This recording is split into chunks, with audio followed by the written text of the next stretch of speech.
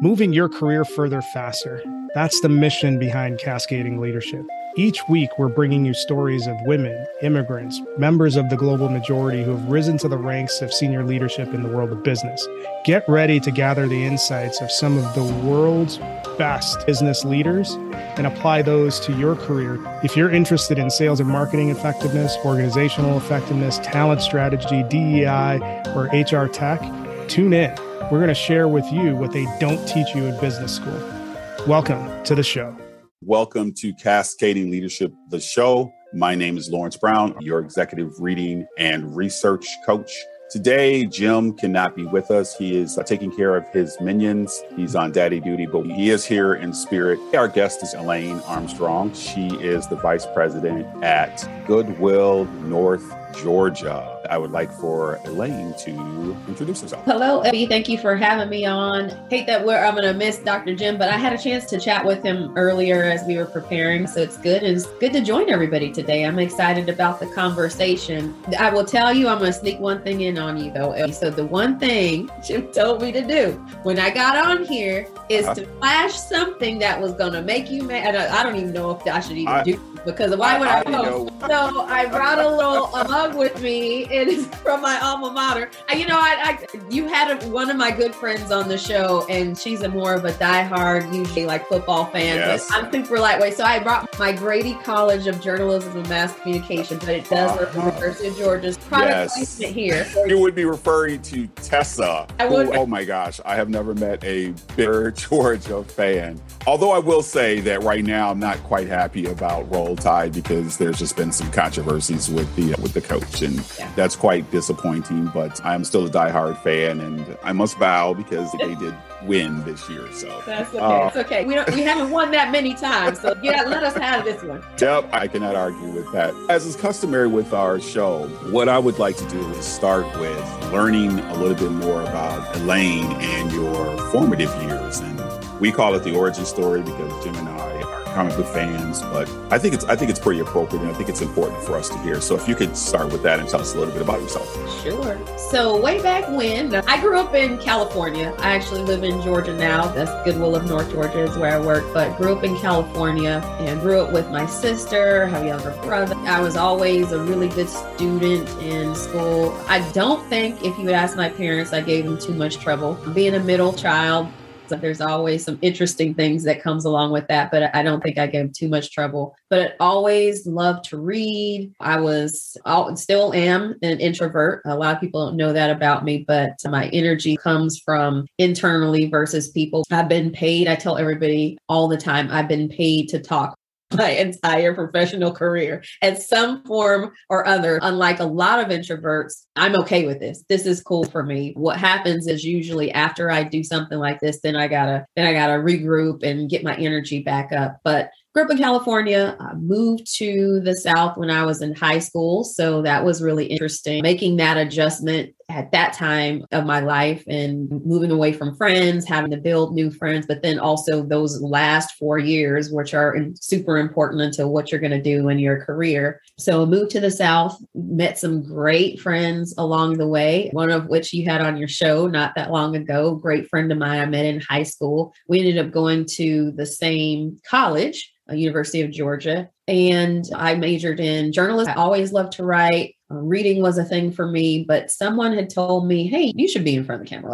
I feel like you've got whatever it takes to do this. And it wasn't just that. It was more so my love and passion for writing was what sparked that. So I went into the broadcast journalism program, absolutely loved it, learned that Georgia had one of the best programs for broadcast news in the country. So it was great that I was in a great place for that. Went to do TV news for a while in South Georgia. So not only did I move to the South, and then 4 years later moved to south of the South. So that was interesting, making that adjustment, but I would not trade it for the world. My scrappiness as a general assignment order, just meeting people, having to enterprise stories, having to negotiate, having some interesting conversations. One standout that I was with a KKK member and interviewing him in front of the camera. That was real interesting. Had some great opportunities there. and really decided, hey, I love this. I love what I do. I love the skill sets that I'm homing, but what do I want to do? What do I want to do next with this? And if you know anything about the journalism business, you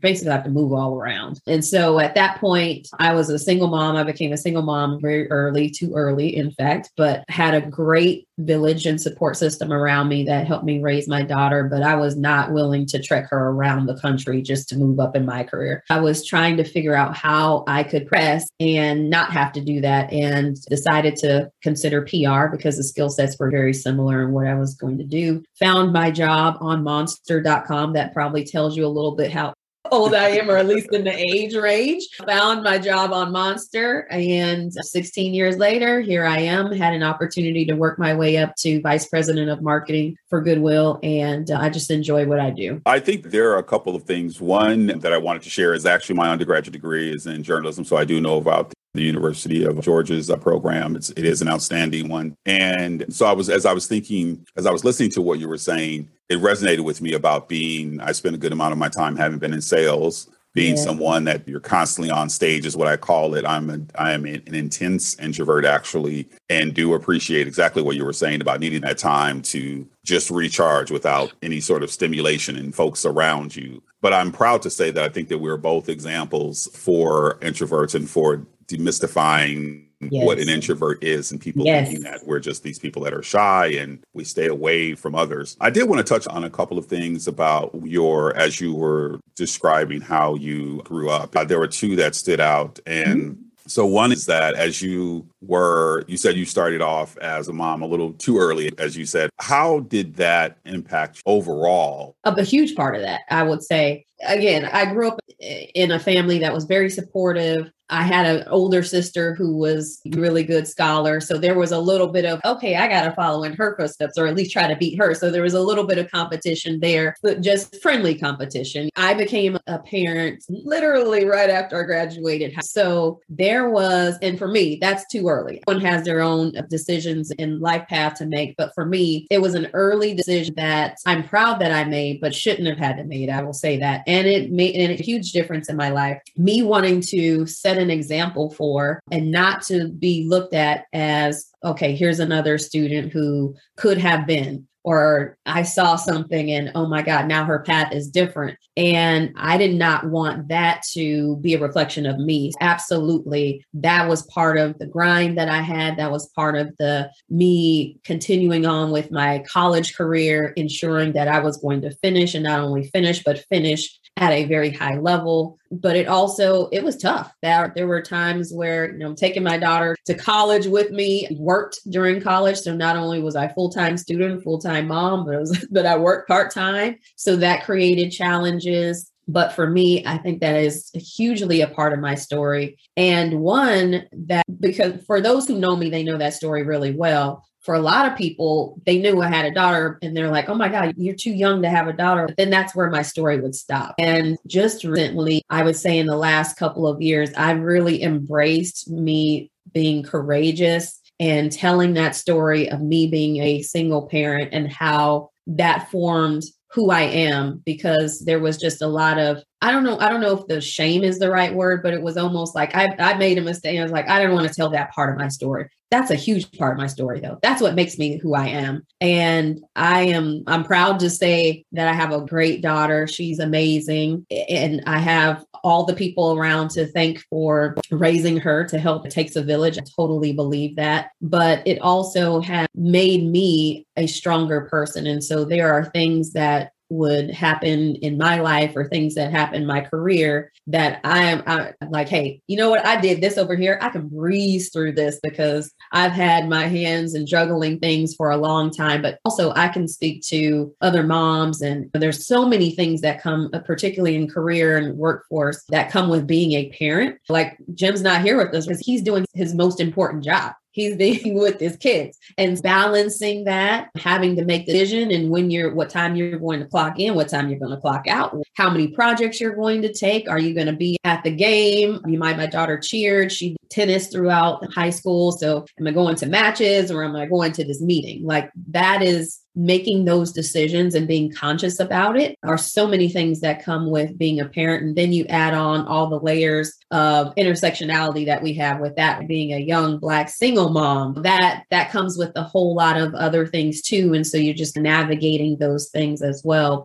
We talked about this a little bit before the show started, that one of the things that I think that we have gleaned as hosts, and I hope that our audience has done the same, is all these different stories that we hear help to empower us. And I think the way that you approached your life, I hope, is encouraging to the folks that it will impact in a way that embrace who you are, embrace what your challenges have been, and use them as a tool to be that catalyst, at least what I'm hearing from you that I take away from it. And I think that's important. The other the other statement that you made that caught my attention was you having done the interview with the KKK. So I want to hear a little bit about that, because I think that might be interesting. And then we'll segue into how you got to where you are today and then that journey up the ladder. What I will tell you is interesting, but it's uneventful, but eventful when you say it. So there was a story that we were doing, and we got a call at the news station that there was a crowd of people that were across from a courthouse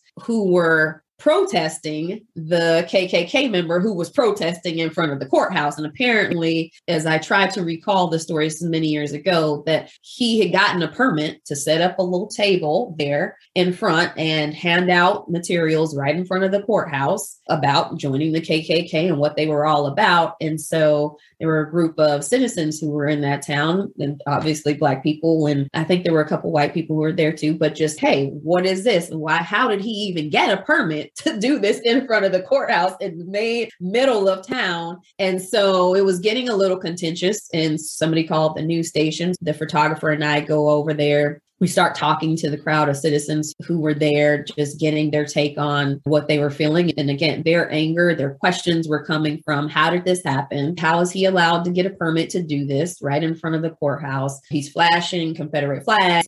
He's got K all over thing. And as people are driving by, they have kids in the neighborhood like this. Why is this happening? So that's where their anger, their outrage, their questions were coming from. And we could have left the story there. That could have been the story. And then we did try to go into the courthouse, ask, hey, did he get the proper permit? Was this okay? Was everything checked the boxes? But then I think it was the photographer who I was with said, we should just talk to him. And I was like, are you sure about that? He's also happened to be a Black male. So I don't know. And it wasn't a group of KKK members. It was just this one guy. So I think we felt relatively safe that we could do this and that we wouldn't get into anything that would be physical. When you're reporting a story and you're putting a camera in somebody's face, there comes challenges, and you always have to be on guard anyway. We decided to roll over to where he was at, because it was, if you can think of a city block and there was like a square, one corner of the square and then the diagonal corner of the square was where this guy had set up. We drove over there, get out of the car, and I'm going to say gingerly walk up to him. We didn't rush him or anything. You walk up to him, and I will tell you, he was very polite. He did not call us names.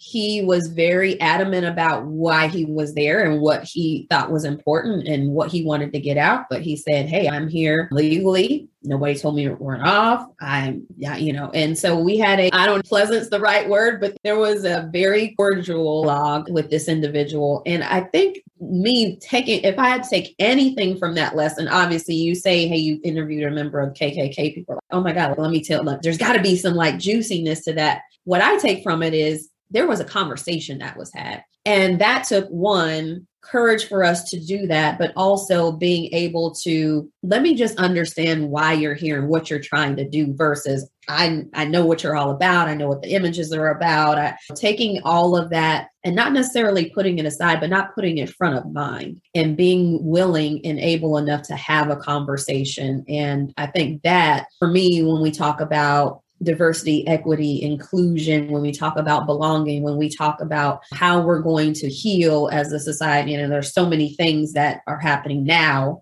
But when you approach a conversation like that with just seeking to understand first, I think that made all the difference, because he already knew what probably what we were thinking. And he had also been on guard himself because he had a crowd of people. He was one man. He had a crowd of people across the street from him who were getting pretty rowdy. Cars were passing by, honking and all this kind of stuff. He could have easily been angry and spewed hate at that moment, but he didn't. And I think that is what I always take from that situation, is that calmness in which you approach the conversation, but also seeking to understand first. I think it's a brilliant assessment. We talk about this oftentimes, about the idea that people sometimes are seemingly fearful of having a conversation with someone across the aisle, as though they're going to be infected by whatever the other person is saying. And I think that there are vantage points that we do need to listen to, a number of reasons. Absolutely. I think the conversation that you had could have given you perspective that you may not have had before, could give you signs that you should look for, because you are having a cordial conversation. And sometimes you get information that you wouldn't otherwise necessarily get by making an assumption. Exactly. And being able to learn from that. So I think that is scintillating for me. I think that it wasn't something that was incendiary. I think that being able to pull that experience out is awesome. Now, you talked about the primary reason that you decided not to stay in journalism was the moving around that you have to do, which is absolutely true. As you decided not to move around, tell us about your journey to Goodwill. I went to school for journalism. And if you know anything about the University of Georgia, where the journalism program is set up, at least when I was there, every time I go back, they built like 10 other buildings and I can't find my way around, but it was in the basement of a building that had no windows, which is generally what a newsroom looks like. If anybody's never been in a newsroom, you get a real fancy one where you have natural light. That's actually great, but it was in the basement. And so I spent a lot of time in the basement, but on the upper floors were the other majors that were PR majors and advertising majors. And I had actually not engaged with those. And I will tell you, if anybody is listening and you have a young person or you are a young person, you're in college, I'm just going to throw a little hack out there for you if you are working in journalism or PR or studying journalism or PR, please get out of your circle and meet the journalists, meet the PR people, meet the journalism students. I did not do that. And I wish I had, because I would have learned and had a little bit of a leg up in my role that I took afterwards. But I ended up going into public relations after that and found my job on Monster. The job description literally said they were looking for somebody with marketing experience, public relations experience, or journalism. And I was like, oh, I got that part. It's like, I've got that part. I don't know all of that. Look, I've interviewed a lot of PR people. I've engaged with them on the other side of the camera. I pretty much can think about what they do, but I haven't done it before. But this says I have a journalism experience, so I'm going to take that and run with it. And the person who ended up hiring me, he had also worked at another Goodwill before and had hired a former journalist who had worked in that market. So he knew that those skills were transferable and how easy that they could be translated into that. I started as PR manager, so where I got hired. I was at that point the only marketing communications related person on staff, because the person who hired me happened to actually be a consultant for Goodwill. So he wasn't even on the team, which I will say was an interesting part. He actually didn't even live in the state of Georgia. So he lived in Berlin and spent time in Sarasota. So I met my boss at the interview, and then I would see him every so often, but email him and spend time with him on the phone. But I will tell you that also, I feel like helped me get to where I am a little bit differently and maybe even a little faster, in my opinion, than had I had someone there with me every single day. Reason I say that is because he wasn't there. So when I needed to talk to the CEO or the other executives, he's like, you're there on the floor. You've got to go talk to them. You need to make these relationships. Like, yeah, but I'm a manager. Like, I'm not even a director yet. You are it. So you need to go and engage with these individuals, get the information that you need so that you can do the job that you have. That gave me a lot of confidence being able to do that. It wasn't, again, this is my second real job after college, and I'm dialoguing with the CEO of an organization. And so I think that definitely helped me figure out how I could navigate building relationships with people who have different titles and just and he was very supportive in that. Don't play office politics. I don't care about what your title is. That you are the person. I was also playing the role of spokesperson. So I needed to engage with I needed to learn their businesses. And I feel like that gained me a lot of respect with those individuals that I probably would not otherwise have had, and helped me establish myself as one of those go-to people, one of those people who had institutional knowledge because I had to gain it. That's what I had to do. So a couple years after that, ended up thankfully getting promoted. I had a dotted line to the VP of HR because he was the person who signed off on my timesheet. He was the person who was there on the ground.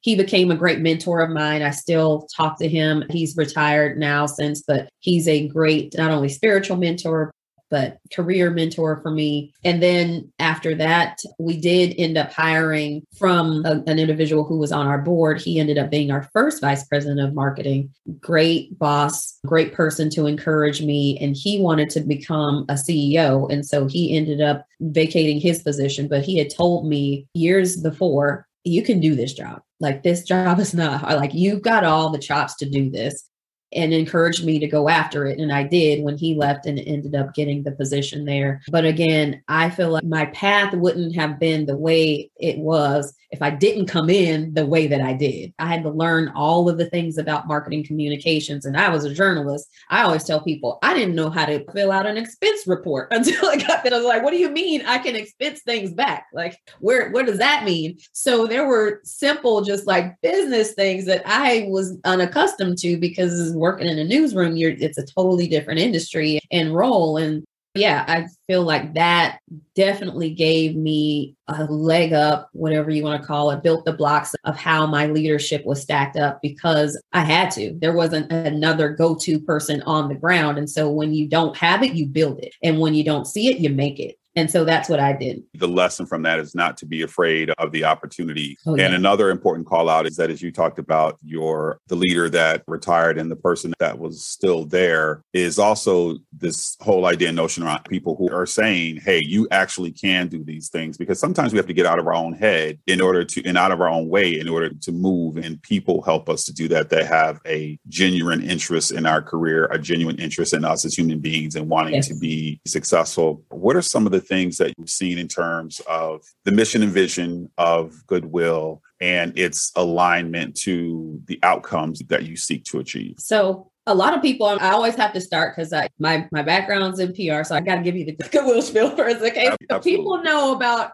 when you say Goodwill, you think donating, you think of Goodwill stores. That's absolutely what Goodwill is, like to its core. What the outcome of that is, it's a means to an end to do the workforce development that we do. And there are 150 some odd different Goodwills across the country. We happen to be one of the large, but our mission is to put people to work. Literally, that's our mission statement, is to put people to work. And so you might think, hey, that means putting people to work in Goodwill stores or donation centers. And it does. But primarily, it means connecting people to jobs outside of Goodwill. That is really what we do. And at our Goodwill, we have 69 retail stores. We have an additional 50 some odd separate donation centers where you just only donate. And then we have another team, career center. And it is, when you think of career center, think of what first thing that comes to your mind. If you've been to a career center on your college campus, or you've been to a Department of Labor career center, similar in that anyone can go in and walk into one of those centers. As a quick little process, use our computers to look up jobs, to search for jobs, to put together a resume, to go through some training, to interview with an employer who might be on site, to do mock interviews, the whole nine. We have job postings there.